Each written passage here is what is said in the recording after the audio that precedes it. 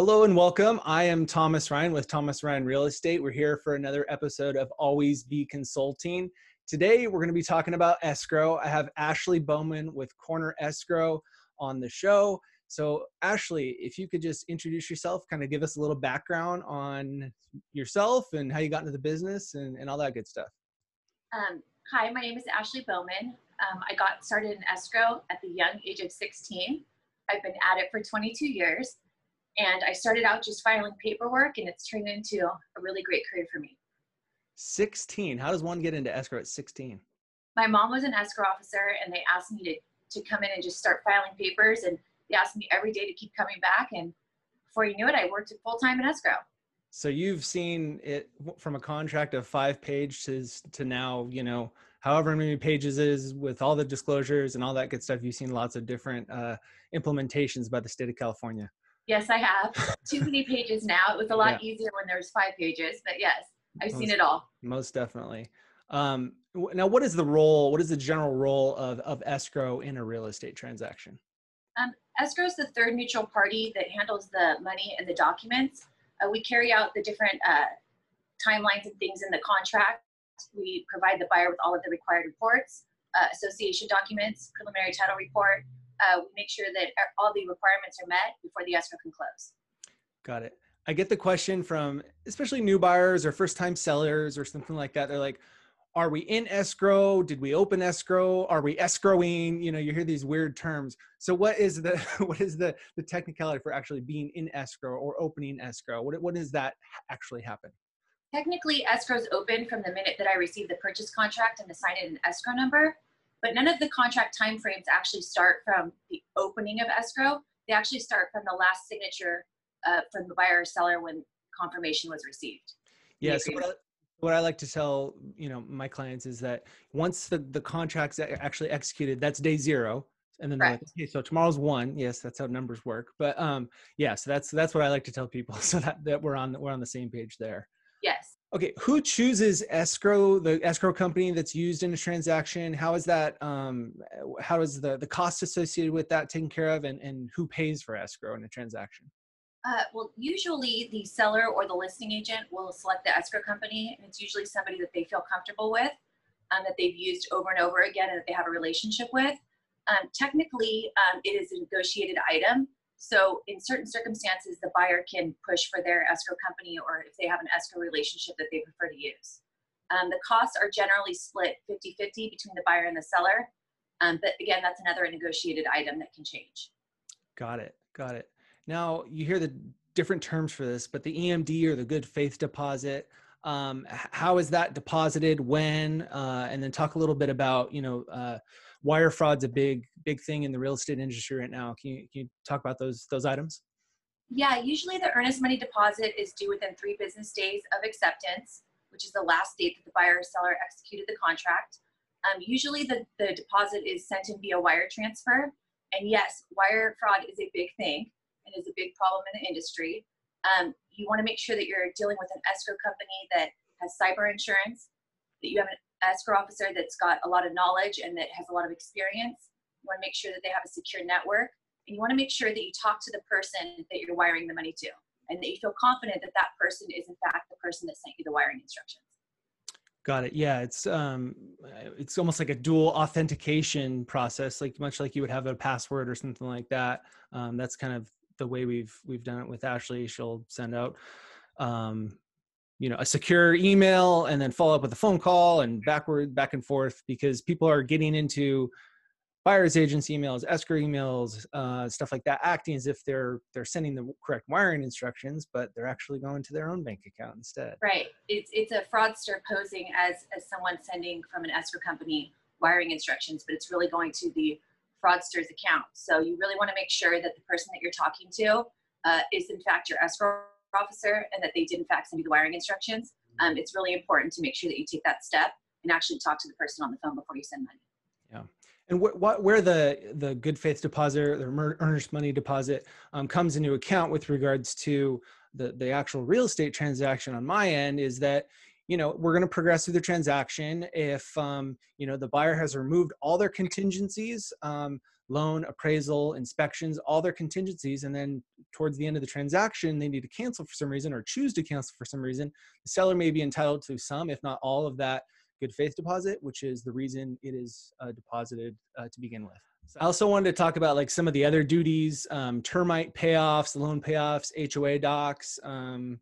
Let's see what else we have. Solar transfers, which are becoming more popular, lender conditions, title report issues. Can you just kind of touch on some of those that may come up more often, how those are handled? So termite payoffs, loan payoffs. Well, the termite report is ordered typically by the listing agent. So we receive that in escrow and send it to the buyer for approval. With regard to the association documents, we're required on behalf of the seller to assist in getting those documents ordered within 3 days of the acceptance.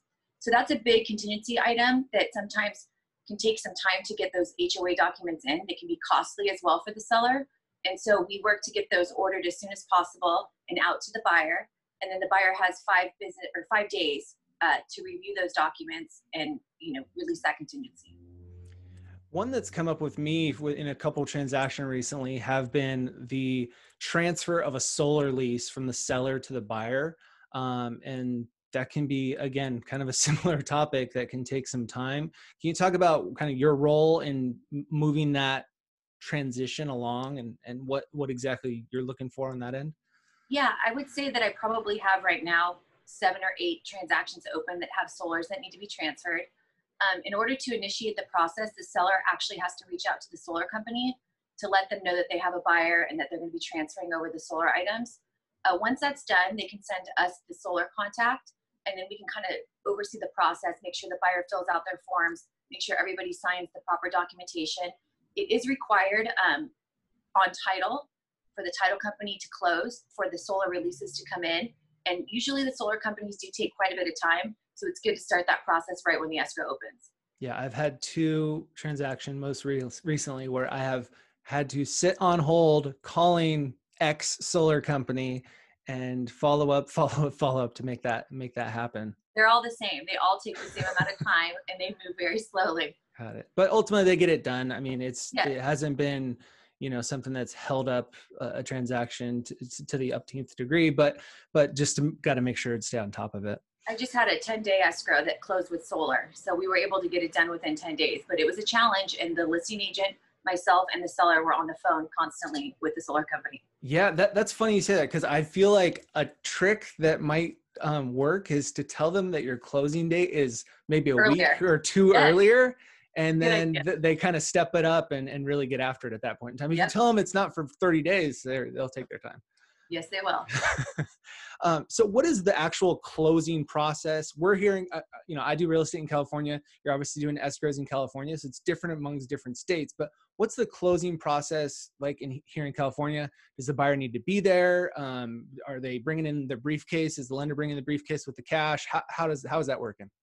So typically, the lender will draw loan documents several days before the close of escrow. Sometimes they come in on the date of close of escrow and we all run through a fire drill. However, the buyer does need to be present to be notarized and sign loan documents. If they are in another state, we can send a mobile notary to them. But of course, we would need more time in the process to be able to close it on time. The lender doesn't come in with a briefcase, nor does the buyer. We can only accept closing funds from the buyer via wire transfer. And once the loan docs are signed, we do send them back either scanned or hard copies back to the lender, whatever they require. And then they work to get the loan funded. Got it. And just stepping back one step before that is this closing disclosure.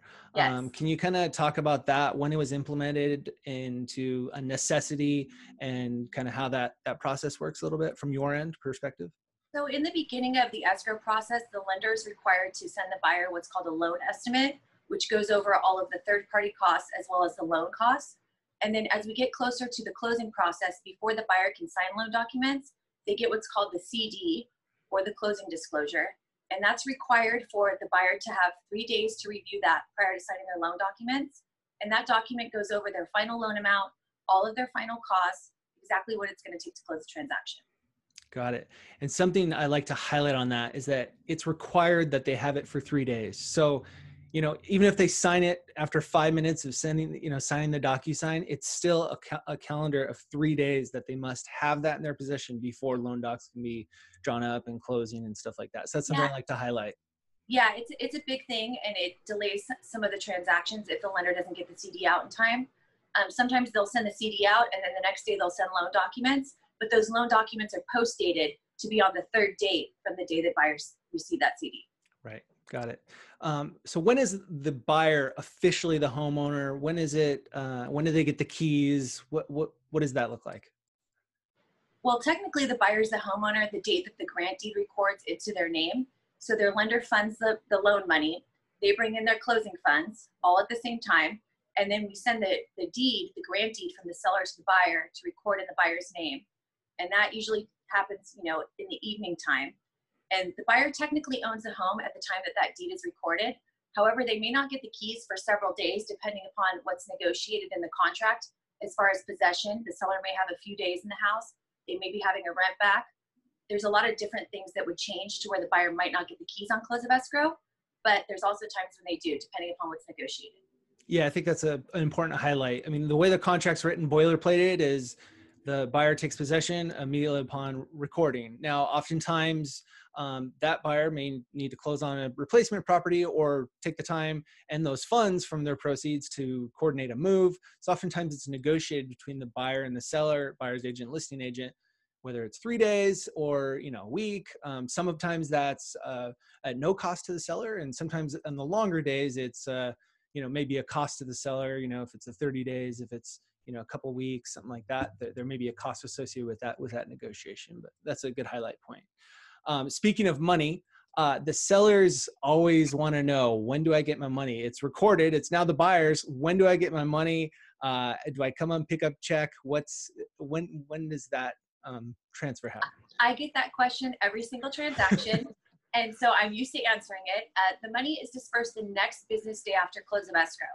And originally, when the seller signs their escrow instructions, they sign a form in that package that's notarized that says how they want to receive their proceeds.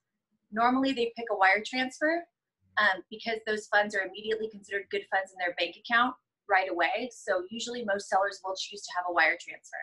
We do have that form notarized for wire protection and wire fraud. And with that being said, funds are wired the next business day after close of escrow, usually prior to 2:30, and they will arrive in the seller's account by the close of business day that day.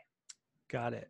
What's the shortest escrow duration you've ever done in a transaction? It's been 3 days. So if there's a payoff statement that we have to get ordered, usually that can take 24 to 48 hours. Also, if there's an association, you know, we can sometimes pay to have those rushed for 24 hours and get that quickly.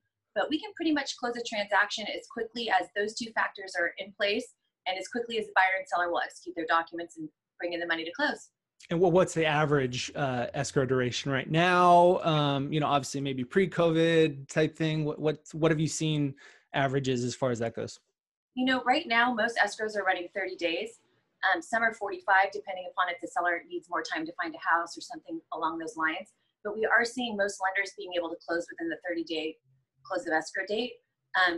During COVID, we were lucky if they were closing, but everything seems to be back to normal now, and all the timelines and the close of escrow dates are pretty much back to normal. Perfect. Well, lots of information. I appreciate it. We went through that really quickly. I'm going to chop this up and make it into individual videos because I think there's some really important key points in there. Is there anything from your perspective of an escrow officer, information that you want to get out to either agents or consumers that, like, you know, you want to pound into our brains for what we need to know, what we should be on top of, or just anything highlighted in the escrow industry right now that you feel is important to get out there? I just think that all of you agents are doing a great job. Keep up the good work. Love that. Perfect. Well, thank you for joining me. I really do appreciate you taking away the time. I know it's Thursday, wrapping up the week here, and lots of closings coming up. So appreciate you taking the time and the effort getting on the video. And thanks again. I'll talk to you soon. Sounds good. Thanks everyone for listening or viewing in on Always Be Consulting. Until next time, have a good day. Bye.